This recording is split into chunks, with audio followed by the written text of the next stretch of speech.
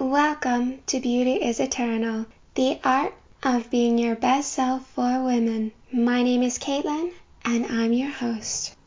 Today's episode is called Dr. Kara Cooney on Ancient Egyptian Female Pharaoh Hatshepsut, Lessons from the Woman Who Was King in a Man's World. Last year, I visited Hatshepsut's mortuary temple known as Deir al-Bahri in Egypt, and was profoundly awed by the scale, the beauty, and the symmetry of the structure.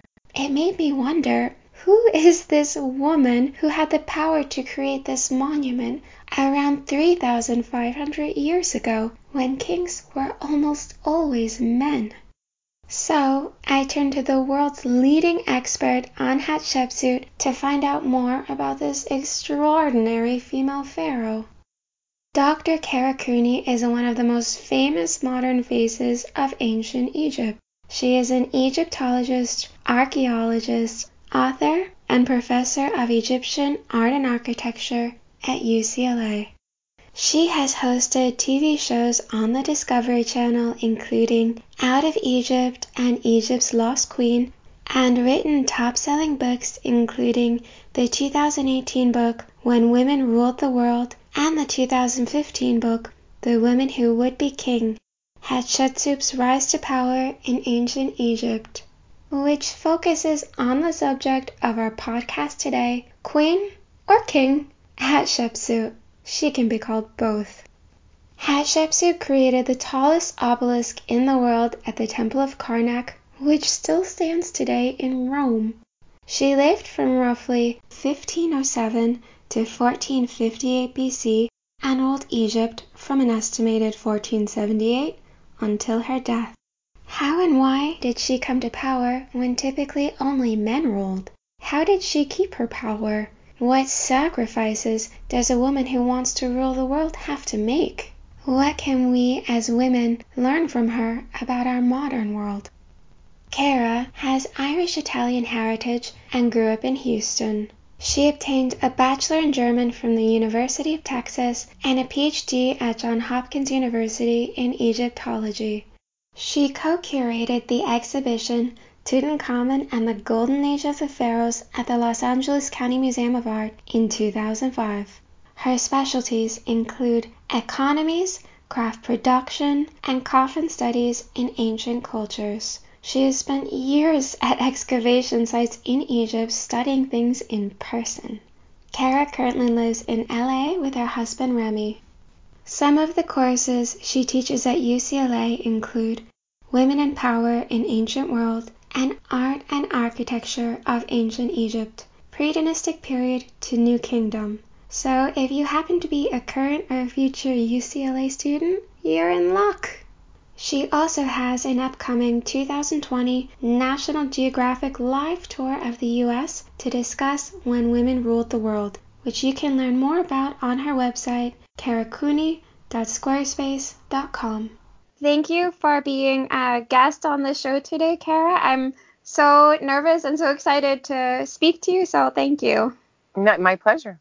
Can you introduce our listeners to Hatshepsut? Who was she? Hatshepsut was a female king of the 18th dynasty. She started her career as a king's daughter and then became king's wife and king's sister because she married her half-brother. And she had a daughter. She never had a son, so she never became king's mother. And one of her nephews was promoted to the kingship at an extraordinarily young age, demanding that someone act as regent on his behalf and make all of the decisions. And that someone ended up being Hatshepsut.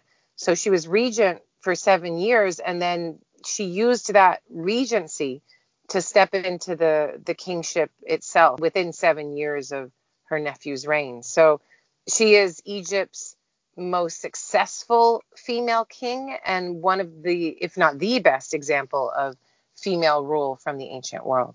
You mentioned that Hatshepsut was the daughter of a king. Why couldn't she be the female pharaoh and rule without her nephew?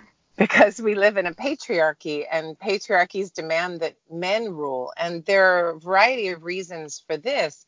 I think this is something that we go about our lives and just accept that men end up being kings and not women. I suppose there are people that live in a fragmented Europe who are from Britain who are like, well, why can't a female be king? But in most other European countries, the male, the next male in line is going to be king. In most countries or nations or regional states that have the king marrying more than one female, it's always going to be male power. Male power is, in terms of biological success, a man can have 365 babies outside of his body. A woman can have one, maybe two if she has twins a year. So to put a female into the center of the wheel of power is very problematic for succession. Her chances of having a baby, after a certain amount of time lessen. A man can have babies until he's 70. At least Charlie Chaplin had a baby in his 70s. It is possible. So there seems to have been no thought to Hatshepsut serving as king, even though she names herself the eldest daughter of Thutmose I. That's just not the way patriarchies work. Patriarchies work to put the next male in line. Hatshepsut only became king because there was some problem, there was some issue that demanded she be king. And the only reason she was allowed to be king and to stay on as king is because there was another king occupying the throne. If she had tried to do so alone, she would not have been successful. And Hatshepsut must have known this. We know this. Hatshepsut never served alone. That's a very good point. She was never just the pharaoh on her own. She always had a co-king the whole time that she was in power. She always served with someone else. So even when she wasn't king in her own right, she was regent alongside this boy king. And then when she did become king in her own right, he was her co-king the whole time. And when she died, he was still king, and he was the one that buried her in state. If we use a more crass and patriarchal part of our minds, you can imagine Hatshepsut maybe wanting to have the kid assassinated, removed, so that she could rule on her own. But Hatshepsut must have known, just as we know, that if she had tried to do this, then she would have been removed from power shortly after herself by another man. And there are other Egyptian women that knew this too, and Cleopatra is one of them. Cleopatra also never ruled alone. And even when she was sitting upon the throne of Egypt, seemingly alone, she reached out for partnership from Rome and worked with Julius Caesar. And then when he was assassinated, worked with Mark Antony, and then worked through her son. So Cleopatra knew, like Hatshepsut, that in a patriarchy, you need a male presence upon the throne. So even when you're the most powerful woman in the world, you can only stay in that position of power when you're somehow related to the man in your life, the father, the brother, the son, who also shares the power, is what it sounds like. Absolutely. Yeah. And this is an uncomfortable truth that I think we need to realize when we look back in the ancient world. I'm not here to write revisionist history. I'm not here to tell a story that makes us feel good. The title of my book, When Women Ruled the World, is rather sly. It implies that women ruled the world, and they did. And here are 6 women that I'm going to tell you about who actually held real positions of power, formal positions of power. But in each case, there is some mitigating factor that tells us that these women were not changing the patriarchy, but fitting themselves to it. And as such, they are there as placeholders. They're not there as any sort of movers of feminist history. So in a sense, none of them came to power because they were the most capable or competent. They all came to power because there was somehow a bit of an opening with the men around them who would normally rule. I think it's a bit of both. One, there was a crisis of some kind. And then number 2, they were the most capable ones at the time. I think the other thing to remember is that Egypt is this very strange, risk-averse place, unlike Mesopotamia or Italy or Greece or Syria. This was a place where the people, the elites, the stakeholders didn't want to compete for that power, didn't raise armies for the most part to compete for that power, wanted a peaceful transition. It was such a wealthy place. They just wanted to keep all their stuff and wanted to move from one situation of wealth to another. And the best way to do that was to, when there was a crisis, when there was some problem with the succession, the king dies too early, leaving a young boy who's too inexperienced to rule on his own. The Egyptians knew that inviting a woman into power was the best solution for them, because a woman within a patriarchy is going to be demanded to step back. She's not going to be able to take power, and she's not going to compete with that young prince or king who is occupying the position before his time. She is more likely, if she's his mother especially, to coddle him, work with him, raise him into the kingship, and then when the time is right, step back from power. If they invite the uncle, the brother of the dead king, to come and rule on that kid's behalf instead, well, we all know how men work in the patriarchy. They compete with each other incessantly. Chances are that uncle's going to kill the young kid, take the power for himself, and start a new dynastic line. This was not in the best interest of the Egyptian elites. They chose women systematically when there was a crisis to be risk averse, to keep their wealth and to keep the status quo, to keep everything going the way they wanted to. So in that way, it's even more of a tragedy that the women in Egypt are used to maintain a patriarchal elite succession on the whole, to keep the whole system going.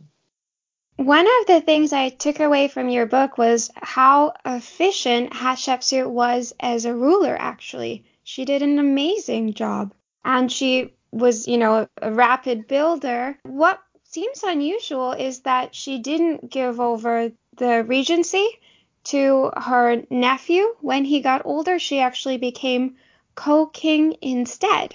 It's a strange thing that she actually became king at all, because she did so in Thutmose III's year 7, which was when he was about 9 or a little older. The ages of these people are not completely clear, but she did so when the kid was getting more mature, more able to potentially rule on his own behalf. Though I have a 9-year-old son, I don't want a 9-year-old son ruling all of Egypt. So, but something must have been happening. She'd made it through the worst parts of this young boy's kingship, and he's now becoming older and wiser, one would think. But the Egyptians don't tell us the real aspects of their politics. Everything from the Egyptian world, if you go to a museum, if you go to Egypt itself, if you go into a temple, everything from the Egyptian world is idealized. It is perfected. They're not telling you what the situation was, warts and all. They're telling you what it is like as they need it to be seen. So something happened that was wrong. Maybe the young king was sick. Maybe he had smallpox and a fever. Maybe he had malaria. Maybe he'd fallen off his chariot. Maybe there were elites that were pushing Hatshepsut's regency out, and she needed to claim it in a more overt way. There's a lot here that we don't know, but there's something going on that means that she has to claim the kingship. When she does that, it's irrevocable. She is king until she dies. And it seems she dies a natural death. It seems she's buried in state, but she's there ruling alongside this kid. And then, as you say, when he becomes older, when he's 16, 17 years of age, she stays on the throne. And he's there in second position behind her, even though he came to the throne first. And it is a very interesting situation. And one wonders what it was like in the heart of the palace when Thutmose III and Hatshepsut would speak with each other, when their advisors would speak with each other. Well, if there was competition, if there was support, if there was hatred, we don't know. We don't know any of this. But we have to work with the circumstantial evidence that we're given. That is so well said. It almost seems like the Egyptians, they were really concerned about the afterlife. They were concerned about their image while they were alive, and the records they left of us were sort of the image that they wanted to leave. Yeah, everything's perfected, and there's a reason for this. I mean, when I was talking about Egypt being risk averse, wanting the status quo to continue on forever, in many ways, Egypt is still like that. It's geographically inclined to be like that. And so you see a system of rule in Egypt that's unlike anywhere else on earth, a divine kingship where the human leader who's occupying the throne is not thought to be anointed by God, is thought to be a god, is called a god. And so unlike Greece or Rome, where it's super competitive, in Egypt, it's actually not that competitive. And so you're able to create this fiction of a kingship that is divine. And Hatshepsut then uses that to her benefit to maintain her position of power, it becomes very difficult for the historian, because all we see is a perfected propaganda.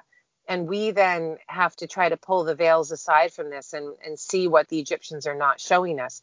It's very hard to study authoritarian regimes.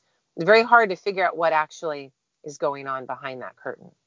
I love the way you put it, that it's like propaganda. If you think about it like that, then it's like, wow, that makes it even harder to use the fragments, the records of what we have to see what was going on, because it's not always that they were telling the whole story. They were telling the story that the people in power wanted to have told. Yeah, and a lot of the historian Egyptologists whom I know don't see it that way. They don't see this as something that's involving as much sleight of hand or involving as much subterfuge, and would actually avoid using the word propaganda outright. And I just had an argument, a good argument, happy argument, with some of my graduate students about the word propaganda itself, about whether or not it could be used to discuss and describe ancient Egypt. They were saying that yes, indeed it could. And I was saying, well, propaganda is a word to convince a multitude of people. And in Egypt, you only need to convince the top 2% of this divine kingship and get everyone to go along with it. And yet propaganda is that word that I think is the most, it hits us in the belly. You know, we understand immediately and viscerally what propaganda means. And I think then it might be the correct word to use, because it is a word that stops the people living in Egypt from seeing the power that is held over them. And it stops even the historian of Egypt from seeing the way the kings wielded that power. Well, you make a good point about the divinity connection. And I think when a lot of people think about ancient Egypt and read into it, they're a little bit confused by the incest that happened among pharaohs and queens. And also Hatshepsut married her brother. Could you talk a little bit about why this was a common practice and why this was so important for upholding the status quo? Incest is a really interesting one. And I do discuss this in my book, and I make the startling statement that when incest is at its height, female power is also at its height in ancient Egypt. The two go hand in hand, and there's a reason for it. There are open societies and there are closed societies. There are competitive societies and there are societies that turn towards the status quo and that are risk averse. And Egypt is largely the latter. They are a closed society of very few elites who are in the room where it happens. And they like things to just continue on without too much trouble. If that's your situation, then imagine your harem, right? You have a number of wives. Maybe the king has 100 wives, and the elites are sending their daughters to be in the harem to maybe become the mother of the next king. And if you're an elite at court and you see the products of that harem, and you see some children being born to a beautiful girl from the provinces who's not genetically connected to the king, and her son, maybe she has two sons, and they're these gorgeous, strong, brilliant children. And you think, wow, that's going to be a great future king. And then you see the king has also had offspring with his half sisters or full sisters. And those children are not so beautiful to look upon. And maybe they're misshapen. Maybe they're actually cognitively challenged in some way. They're not as smart as those other kids. You would think it's a no-brainer to pick the beautiful children as your next king, right? But you have to put it within the closed, non-competitive system. If you're there as one of the courtiers, and you're one of very few courtiers, and you know that you've got control of the treasury, and you're doing well, and your family is wealthy, and your sons are going to be wealthy after you, everything's going well. You know that if that provincial girl, if her son is made king and she becomes king's mother, all of her family is going to come into the court, have positions, new positions of power, and potentially sweep you aside and sweep all of your compatriots in the court aside. So when the choice is made for which son is going to be chosen as the next king, a situation that we know very little about, we don't know how these decisions were made, really. There is more incentive for people to choose the incestuous product, because it means they get to keep their stuff, keep their positions, keep their power, than not. And they'll sweep that healthy kid aside. The Egyptians weren't the only ones to engage in incestuous matches to keep power. Charles II of the Habsburg dynasty was known for his overly large head and giant jaw, and needed a special pillow and could barely chew because the guy was a product of such incest. And if you read about Queen Victoria and the beginnings of World War I, these are all cousins, inbred, fighting each other. You read about the last Tsar of Russia and hemophilia and the kinds of diseases that incest amongst cousins, at least, could create. These are things that people in power, these are strategies that people engage in to keep that power. So the Egyptian incestuous system is just a strategy of keeping power, nothing more.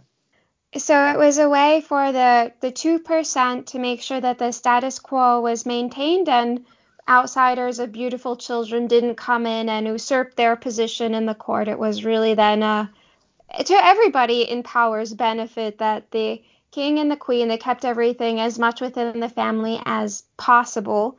And ideally, the king would have with his, official queen then sons and daughters, and they could continue on and as, future king and future queen. But it didn't always work out like that, as in the case with Hatshepsut and with her lack of a son. Can you talk a little bit about how the lack of having a male heir was also part of what propelled her into the position that she was in?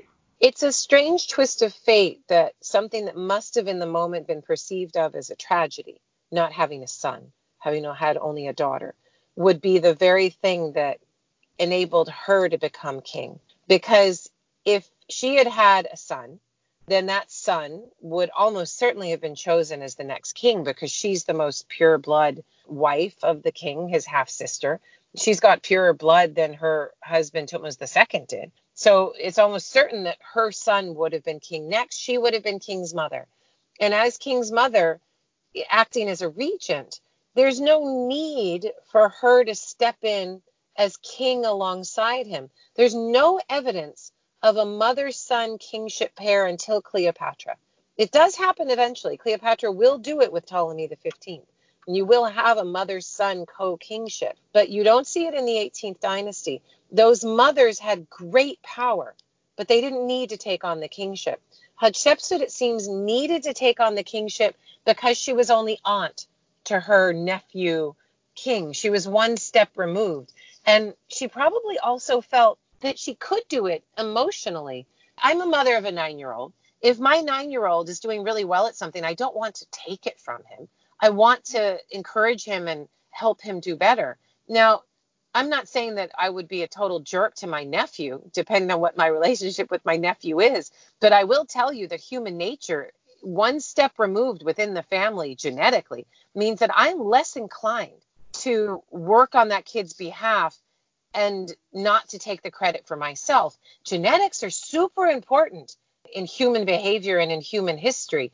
The more I feel that my child's success reflects on me and is my success, the less competitive I will be against that child. So I'm going to work for that boy. The more I feel that child's success is not my success and it is genetically removed from me, the more I might compete with that child. So in Hatshepsut's case, that child that is a nephew, and she then actively competes with him. We can't see it as anything less. She becomes co-king alongside him. And so she steps into power and claims much of what he had. If it had been her son, I doubt she would have done that. That's a very good point. It is really interesting that even as he was an adult, let's say he was 20 years old, he was still co-ruling with his aunt, and he was actually the junior king. She had to set it up this way. Even though she comes to power second, she has to set it up so that she's the older one, the wiser one, in the position of power as primary king. The Egyptians had two kings on the throne simultaneously a great deal. This is not the first time we've seen such a thing. So Hatshepsut's able to step into a position of two kings, a co-kingship that has already been instituted before, but she has to do so with a great deal of strategy and make sure that when she's shown first. She's not shown taller when they're depicted side by side. She shows him as a twin of herself. But there is something that she has to do that tells us that she is a bit on the back foot. She doesn't have as much power as we think. And that is, she must depict herself as a man.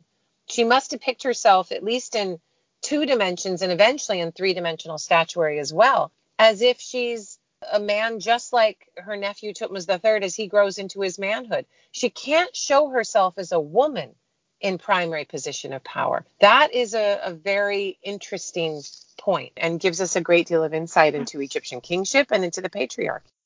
How do her depictions of herself in images throughout Egypt change during the time of her reign? She shows herself at the beginning, before she becomes king at all, as a queen, as we would expect, wearing a dress, wearing a crown. She's also the high priestess of the god Amun-Re, and she shows herself in that position as well. Then when she becomes regent, she continues on as priestess and queen, depicting herself as a dress. It's when she becomes king that she's caught between a masculinity and a femininity. Obviously, she's a feminine person, but she's inhabiting a very masculine role. So in her first depictions as king in 2 dimensions on a relief, she shows herself wearing a dress, but she's wearing a very short masculinizing wig, and she's wearing ram's horns. You can't get more masculine than ram's horns. I mean, it's a giant penile sort of symbol. She puts that on her head, and she's showing herself as a masculinizing female entity. Her statuary as king shows more of a process from femininity to masculinity. So she shows herself wearing a dress, and then the Nemi's headdress, that striped headdress that Tutankhamun is wearing in his funerary mask. And so she's layering on a masculine element. And then you can see that something is not quite right. She's got to show herself as a more masculine entity. And there's a very famous statue in the Metropolitan Museum of Art that shows her with a bare chest and yet the markers of breasts, and yet there's no nipples, which a naked chest would show, male or female. And it seems to be she's showing herself with a bound chest, but there is still the hint of breasts there. And yet it seems she's not wearing a shirt. So she's showing herself as a bare-chested king in a sense. And yet her feminine person is still there. Her face is so gracile and feminine, and her arms and shoulders are very delicate and narrow. She looks female. And then in the next series of statues, you can see she's like, fine, I guess I have to go all in and become masculine. And her jaw is masculine. She's got these buff biceps and pectoral muscles. I mean, she's become a man in the end with her statuary, and her relief in 2 dimensions shows the same. She goes all in with a masculine form, and she is indistinguishable from her nephew Tutmos III at that time. It's amazing that she felt that in order to consolidate her power or to justify her reign, she had to display herself as a man. Nobody would have actually thought, who was living at that time, that she was a man. No, nobody would have thought that she was a man, but I think that we do this in the world today without realizing it. You think about how as women's power has increased politically and economically around the world, how women wear men's clothes, what was perceived 100 years ago as men's clothes outright. If somebody came in a time machine and was plopped down in the United States or in Berlin in 2019, they'd look around and go, oh my God, these women are all wearing trousers. What's happened? They're wearing jackets. What is going on? Women have masculinized in their person. We don't wear things that constrict us. We've abandoned the corset. We don't highlight our femininity in the same way. We do so in a more masculinizing way. And when you're getting ready as a woman for an interview or for a board meeting or for some important moment in your career, the dress of a woman becomes extraordinarily important. If a woman is going to show cleavage or breasts in that moment, she's going to do so strategically. She's got to be very careful about how she does that. Most of the time, a woman is going to cover up those feminine parts of herself, not necessarily bind them, but diminish them and hide them. And yet she'll always have colored hair. I don't know of many politicians that don't color their hair who are older females, if she might go gray. Her makeup will be perfect, but it can't be too feminine. There's a weird push and pull today in female garments for women who are taking power. And so I encourage you and your audience to look around with a more critical eye to how women try to gain power through their dress, through their walk, through the way they talk, through deepening of voices. These are all things that we're doing without even realizing it, doing exactly what Hatshepsut did, trying to fit ourselves to the patriarchy rather than demanding an entirely new system. So what you're saying is when a woman will downplay her femininity today and wear something that's a bit more neutral or even masculine, in a way she's doing the same thing Hatshepsut did 3,500 years ago, which is trying to dress in a way that will allow her to be taken seriously by men who won't take perhaps outward displays of or excessive displays of femininity as seriously. Yes, and then we need to think about what it is it about femininity that we disassociate from power, that we think of as being so problematic to power. What is it about something soft and feminine and frilly or contained or Emotional. yes, exactly, exactly. And so that emotional connection is something that we find must be disconnected from power, except for the emotion of anger and the emotions of aggression. Those emotions we consider as powerful and something that can keep us safe, something that we want to hold to. So you see women dressing in hard lines and hard edges and shoulder pads and taking that softness away. These are things that wearing black, wearing dark colors, not wearing light colors. These are things that we associate with outright power within a patriarchal system. I do a lot of public speaking and I end a lot of my talks, and I discuss this in my book as well. The image is there as well with a series of emojis. And it's something I saw on Facebook. A friend posted it. And it says a man's day and a woman's day. And under a man's day, it's the man wakes up and he's got a bland half smile the whole day. And then he goes to sleep. And it's like a series of 20 emojis with the same face.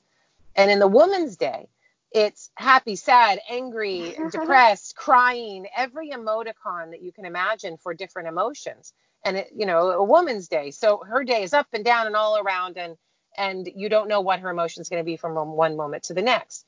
And I present that slide and it gets a huge laugh because we see the truth in it from an evolutionary biological perspective. And we see the truth in it from our own stereotypes of binary genders of male versus female. I'm not trying to gender essentialize. I'm not trying to stereotype. We're the ones that have created these two genders. We're the ones that have said you're either male or female when the biological reality is actually much, much richer and occurs along a gradient. There are many females who are more masculine, many males who are more feminine.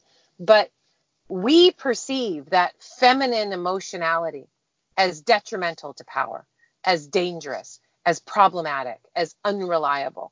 And until we start to see that emotional connection as exactly what pulls the hand back from the trigger, as exactly what makes somebody not murder their whole family and then themselves, as exactly what causes people to think twice about going into war, until we start to see that feminine emotionality as something to hold to, something to prioritize, we will continue to buy into this patriarchy and buy into the old way of power, just like Hatshepsut did, just like Tawasret did, just like countless other Egyptian females did, and we do today. Instead of saying we need a bigger piece of the pie, we need a different pie. Well, in some ways, we have the opportunity to speak up in ways that women didn't previously had. They couldn't really make their voices heard because the system was so much more enclosed. I feel like nowadays we at least have more of an opportunity to make our voices heard. We do, but this is another thing I do in my public speaking. I spend the first 10 minutes proving to the audience that women don't have the power that they think they have. And it's Really. a depressing reality, but it's something that needs to be discussed. And it's something that we as a society, I feel, are discussing for the very first time. This is the very first time that females are able to be breadwinners of a family more than men, to out earn college degrees more than men. It's happening on a grassroots level. At the lower end of society, you see female power growing and growing. But at the top of society, where the money is, those 2%ers, there you see the patriarchy holding strong. You see That's very little female power. Female CEOs are in the single digits around the world. And if economics are the power of the world, then females really have none. And political power in most countries, most places have not had a female leader of state. And parliamentary power is generally around 20% or less for most countries, in the United States as well. That's not 50%. If feminism is nothing more than 50% of the population gets 50% of the power, we're a long way from that. And when you look at the top 2%, those penthouse dwellers of New York, those people that are able to give away $1 billion to a university or to a hospital, Change. right? Those people are ruled by men, and the women circle around those men in their feminine garb, in their corsets of, Spanx, in their competition to get to that man. They flirt around that man trying to get his power. They don't try to claim the power for the most part themselves. And until things start to change at the top, I don't see much change for women in societies as a whole. So I see change at the bottom, but I'm still quite cynical in what we see as a step forward for women. And let me be more plain about this. Just because a female occupies a role, just because Maggie Thatcher was prime minister or Theresa May was prime minister or Angela Merkel was chancellor, does not mean that it's changing things patriarchally. It means that women are acting for the patriarchy for the most part. It means that they're making decisions on behalf of a patriarchal whole, and their femininity almost has nothing to do with it. In some ways, I think that a man can work on behalf of the feminine if he's occupying a different kind of position than a woman who's acting for the status quo. So we find ourselves in a very complicated situation in which we see the female holder of office as being the step forward. And I don't see that. Sometimes I see the worst actors on behalf of the patriarchy being women who are doing so unwittingly or wittingly. Interesting. So in a way, you mean that nowadays the representative of the real people in power might be a woman, but she's still representing the interests of, in particular, men who would actually have the majority of the money and be kind of behind the scenes pushing for a lot of the choices that they make and a lot of the things that they do. Did I understand that correctly? Yeah, you're absolutely right. And you see the same things on a microcosmic level. So, I'm at a university. If I'm not pushing for my female counterparts or diversity as a whole, and I'm there just to get power for myself, and I'm working in the patriarchy in my neoliberal university that's as attached to corporate inequality as anything else, then I'm not changing anything. The question is, how do you change the system from the inside out and create a new human system for female power? We've never had that in the world. I would say that the only time humans have ever really had that is in some, not all, in some hunter-gatherer societies. A hunter-gatherer society like the Tongva people of Southern California, where I am sitting right now. These people fished in rivers, and a woman who was breastfeeding or pregnant or with a baby on her back could pull in almost as many fish as the man next to her. That equated to equal power, almost equal power within the Elders Council. And they had a very different kind of political power here among the Tongva of Southern California. The money and the scarce resources are what creates power. When women start to bring in as many scarce resources as men, then we'll start to be able to talk about a human society that's not necessarily a patriarchy. What you're talking about now reminds me of what happens towards the end of your book. What happens when Hatshepsut dies? That after, I think it was 22 years being king, her legacy, not right away, but is later dismantled. And not only that, the role of women in power in Egypt is greatly diminished for generations after her, actually. It seemed like it created a shock reaction in the opposite direction. And I think that you can see that today. I think that you can see the pushback against female power today. You can see a belittlement of feminism. People are afraid to say it. They call it the F word as if it's something to be afraid of. And indeed it is, because women are punished for trying to claim this power. Gay people are punished. The LGBTQ community has seen an extraordinary pushback as well. The Black community in the United States, my God, has seen an extraordinary pushback against power. So when a minority gains power and people see it, sometimes you have to realize it may take 4, 5, 7, 20 years, but the pushback will be extraordinary. And there will be a yearning for good old-fashioned conservative values, going back to the way things were to make America great again. And that is exactly what we are living through now. We have the pushback against the Obama presidency, but a pushback against the year of the woman in the 90s, a pushback against all kinds of things. There, for each step forward, there's probably a pushback with twice as much force by that organic patriarchy in return. And Hatshepsut teaches us that what we're going through is nothing new, that this happened 4,000 years ago before us, and it happened with Cleopatra. It happens every time that somebody takes power who is not meant to take power within the patriarchal system. That is perceived of as a threat, and people are made immoral through it. And morality and ideology are extraordinarily important in taking that power back. So Hatshepsut is not just erased, her statues are smashed as if she had done something very, very deeply wrong, troubling, aberrant. And we still look at her and say, oh my God, she showed herself as a man. She's a cross-dresser. She's transgender. She's this aberrant and strange person.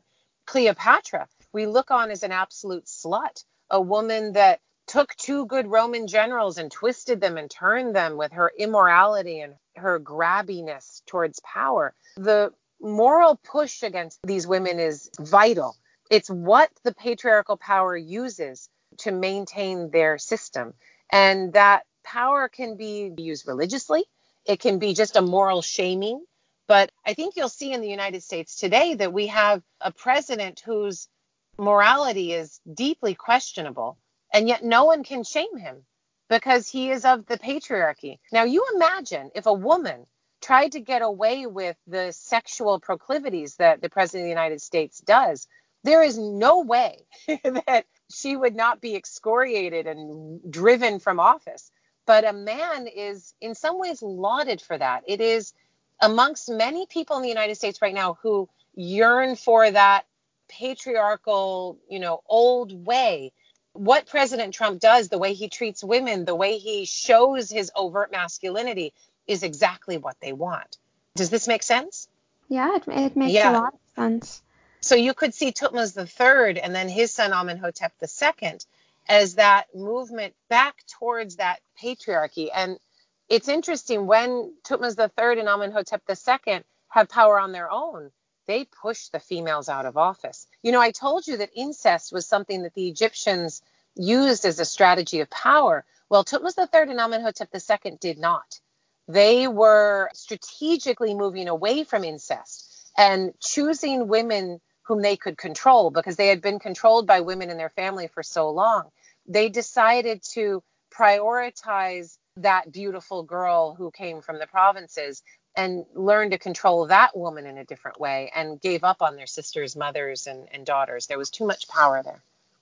So at the point after Hatshepsut dies, then her nephew takes over, and he doesn't try and continue the incest. He's more interested in just having children. He may have actually married his half-sister, Nefru-Re, and he may have had her as his great royal wife for some years. This is a hard thing to talk about because if he did, traces of it have been very well removed, chiseled away, destroyed, and smashed, so we can't even see it. But it would make perfect sense that Nefru-Re was a very, very important person in his court. He probably had children with her. He probably had sons with her. And that's why the other reason Hatshepsut had to be removed, because Amenhotep II, his chosen son as next king, was not connected to Nefru-Re and was quite young. And Thutmose III had been on the throne for some time already. He would have had adult sons whom he could have chosen as king. Instead, he picked a boy who was so young and so inexperienced that he needed to put him on the throne alongside him while he was still king in another co-kingship. And he probably did that because he was going around and over the sons from Neferre, those incestuous products. That So, was such a strong pushback that it mhm, really was generations that they were trying to mhm. push out Hatshepsut's children. And what happened to Hatshepsut's grandchildren? We don't know. Were they destroyed in some way as well? Did they lose their positions, or did they just have to shut up and be quiet and deal with it as they saw their grandmother's statues smashed into tiny bits? We will never know. And an authoritarian regime will not suffer us to know, because if those men had said anything, then they would have been utterly removed as well. And so we will see no evidence of that. The Egyptians aren't going to talk about those kinds of court intrigues. And yet, despite their attempts to erase her from records, we do know quite a bit about her, and that she was an innovative builder, and that she, for instance, brought over live trees from another city, that she was responsible for the first live tree transplant in the world. Yeah, I don't know about the first live tree transplant in the world, but it's the first documented one, right? Yeah. The roots of those trees are still to be found by archaeologists at her temple of millions of years at Deir el-Bahri. And those were incense trees, trees like where frankincense or myrrh comes from. And those trees likely came from down south, maybe Ethiopia, maybe Eritrea, maybe Yemen, maybe across the Red Sea. And those trees were incredibly valuable to her because that myrrh was used for mummification and preserving a body, but it was also used for cleaning teeth. In fact, I use myrrh essential oil every time I brush my teeth. I put a few drops on my toothbrush Ah, and some powder, and I brush my teeth with myrrh oil. It's good for that's your so cool. gums, very antibacterial, anti-cavity. I mean, it's amazing stuff. Yeah. Huh? What do you think happened to her mommy? Because as I understand, we talked about this before the interview began, but I didn't record it. So, where do you think her final resting place is or could be found, Kara? There are many bodies that could be identified as Hatshepsut's mummy. The one that was identified in a Discovery television show about 15, 16 years ago, most Egyptologists whom I know do not believe that to be Hatshepsut's mummy. That was identified by Zahi Hawass using a tooth in a canopic box and connecting that to a space in a particular mummy and saying that that tooth matched. He published that information in a JAMA article, Journal of the American Medical Association, and you can find it online pretty easily. It's a very short article. The problem with that identification, and there are some Egyptologists who hold to it, but I do not, is that there was never given any indices for the size and shape of that tooth and how it fit into the skull. It could have been done digitally, and I've never seen it done digitally. And mummies lose teeth all the time. It's a rough process. So I'm not convinced that's the mummy of Hatshepsut. And the other reason I'm not convinced is because the mummy is quite old. And I think Hatshepsut's age of death would have been younger. Her lifetime shows less time on this earth. And that mummy would died at 60, 70 years of age, that one that was identified. That mummy also doesn't have a removal of the brain. And it's not a very well mummified specimen in comparison to what you would expect for the 18th dynasty king's mummies that we have preserved to us. These mummies were very well mummified and well preserved, and I think that there are other better candidates for Hatshepsut's mummy. It's an interesting thing that we have all of these other king's mummies preserved and marked. We have second Enrei-Tau of dynasty 17, Ahmose of dynasty 18, Amenhotep I of dynasty 18, Thutmose III, and on and on. But we don't have Hatshepsut identified, which means that there was a problem even with the maintenance of her mummy. And one wonders what happened to her when the Valley of the Kings was ransacked and systematically looted in the 21st dynasty. Did they get rid of her mummy? Did they treat it without respect, or did they save it or keep it but not mark it in some way? It's not clear what happened to her mummy, in my opinion. So, it's still an ongoing mystery. Yeah, something to be solved. But, for me, that's something that I'm not going to jump into. That's not a research question that I will be asking. I like to ask research questions that I can potentially answer and that are applicable to my own world. If I put my heart and soul and my lifetime into identifying the mummy of Hatshepsut, then I will have identified the mummy of Hatshepsut. But it's not going to help me to Mhm. understand the system that we're a part of. And she won't teach me anything. I'll find her body, but I won't find any of her secrets to power. So Mm. I would rather ask different research questions, and I encourage my graduate students to do the same. Do you think she could have had any children while she was co-king? She could have, Catherine the Great had children that she had to hide with her husband. It was somehow not considered something that she was supposed to be doing, and there were children that she didn't talk about.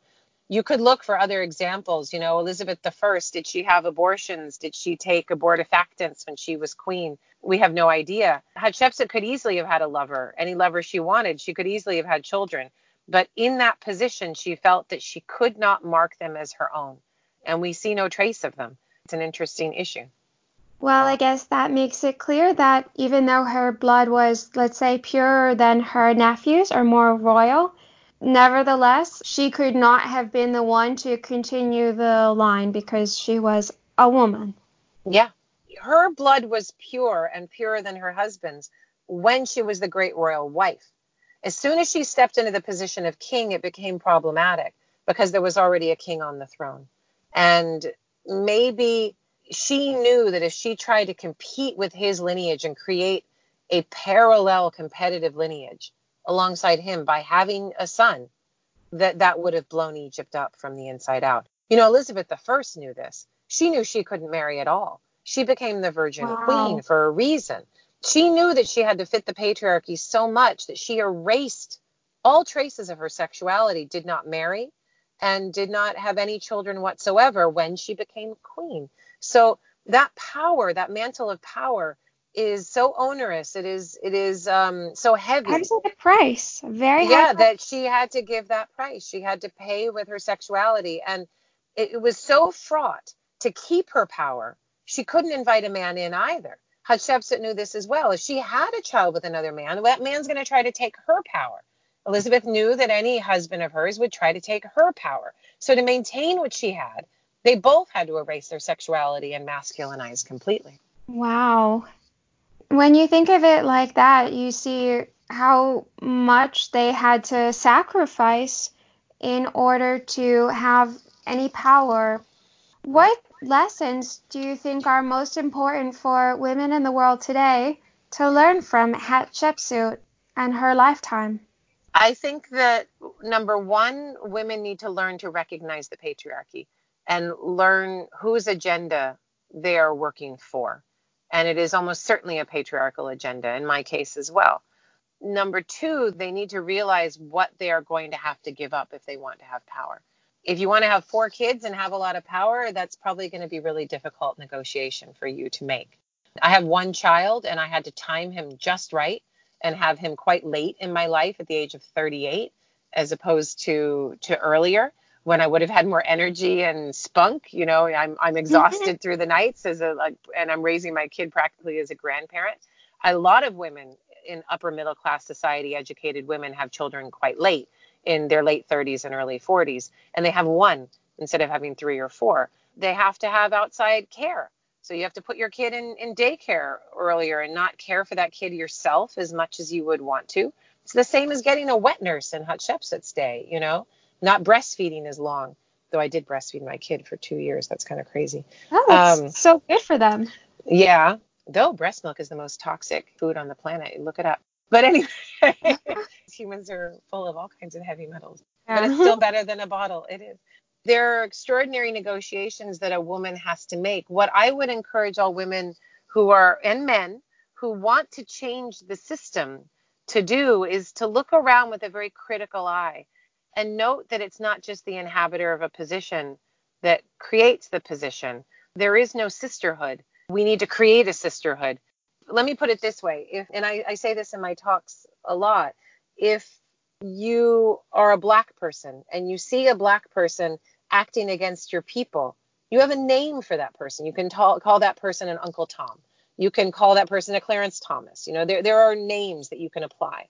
But we have no name for a woman who acts against her sisterhood because we don't have a sisterhood. We only have names for women who are maligned by the patriarchy.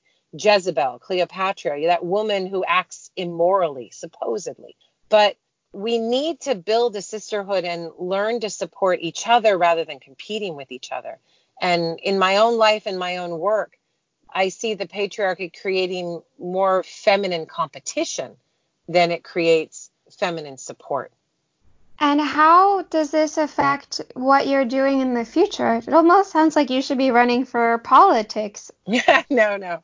I'm a historian. I need to stay here, and I'm just going Well, to you can't know the continue future to if you don't know the know past. that. Yeah, maybe. But I'll continue to write all of these books and to let these women, in a sense, speak through me. Let them tell their stories so that we can understand we're not as special and advanced as we think we are. We're doing all the same things that these Egyptians did before us. And it's time that we wake up and realize that we're no different from them, but we need to learn lessons from the past to be able to transcend and to change. I could not agree with you more. And I love how you said that you let them tell their stories through you. Yeah, it's quite a privileged place to be able to see the world around me best through the lens of this ancient place. I don't know why, but it's the truth. So now I have to use it to let them, in a sense, speak through me. It sounds almost metaphysical, but I like it. I like it too. And you're right. There's so much information that they had access to. They were so advanced in so many ways. And I think we have different information. We definitely have, brilliant modern ways of communicating and doing things. But certainly there's so much value in what the people prior to us learned and experienced and lived through, and can save us some pain perhaps if we learn what they learned. Yeah, it's true. It's true. Well, Kara, I have taken more than an hour of your time at this point. It was such a privilege, such an honor, and just like the best thing ever for me to speak to you for the last hour. You're so clear in the way you speak. Your voice is so beautiful. It's so strong, and you're so articulate. So I think I learned so much in this last hour. Good thing is I will listen to it many times as I edit it, so I can hopefully learn some of it. Oh, that's wonderful. Thank you so much for having me.